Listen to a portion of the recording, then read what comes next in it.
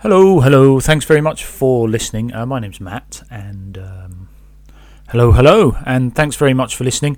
Today's episode is the audio taken off the YouTube video on Dungeness in Kent. For those of you that aren't from the UK, Dungeness is a historic sea fishing mark that we fish down on the south coast of England, and it's had some amazing catches in the year.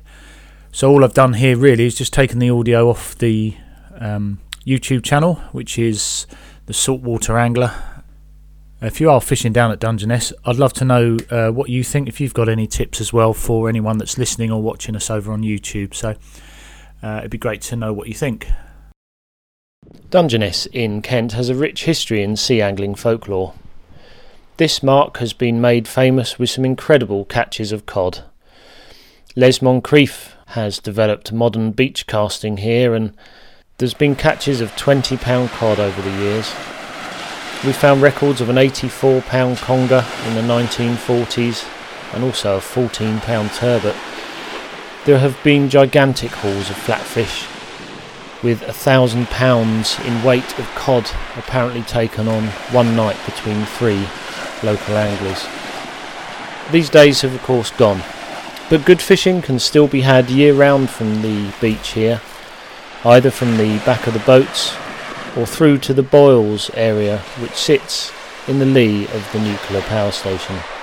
When approaching Dungeness from the west, you'll come across this roundabout, and all you're really doing is following signs to the Dungeness Nature Reserve and the power station.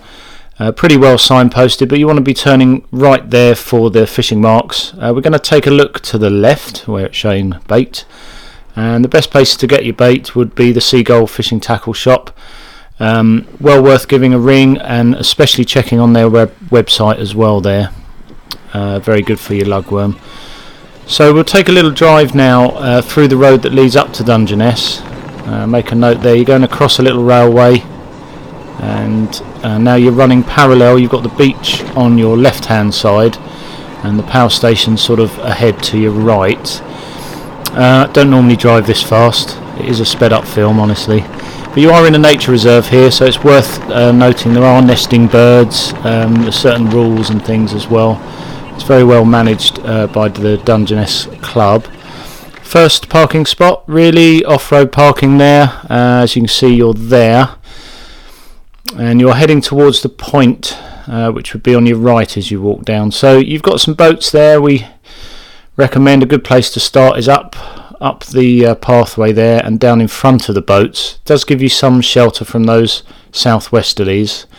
You can see the little track there. Now you can get a key if you're a member of the club, which we'll talk about later, and that gives you access there. You can go and park at the end, but it's not a too far walk.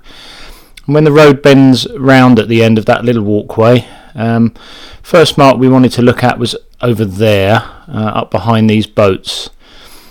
A good spot, as I say, for sheltered fishing. Up-to-date information can be found on Seagull Tackle, but this mark will fish right the way through the tide, from low tide up, and again you can catch codlin here. You'll more than likely catch dogfish and whiting as well, but a good spot for the bass.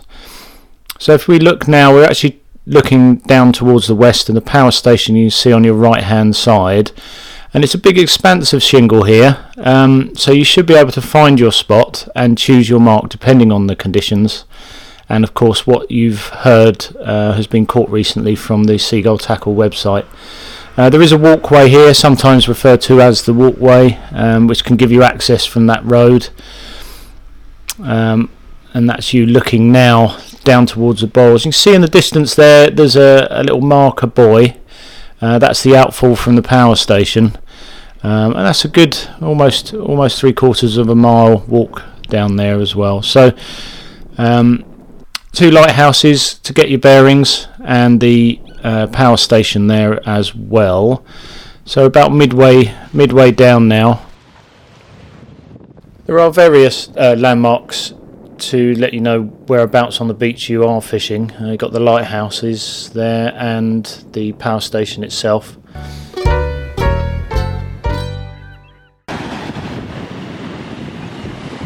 I'm going to take a look at the boils now. This is where the outfall from the power station hits the water and creates a lot of turbulence. You're better off driving to the end of Dungeness, and there's a parking spot there.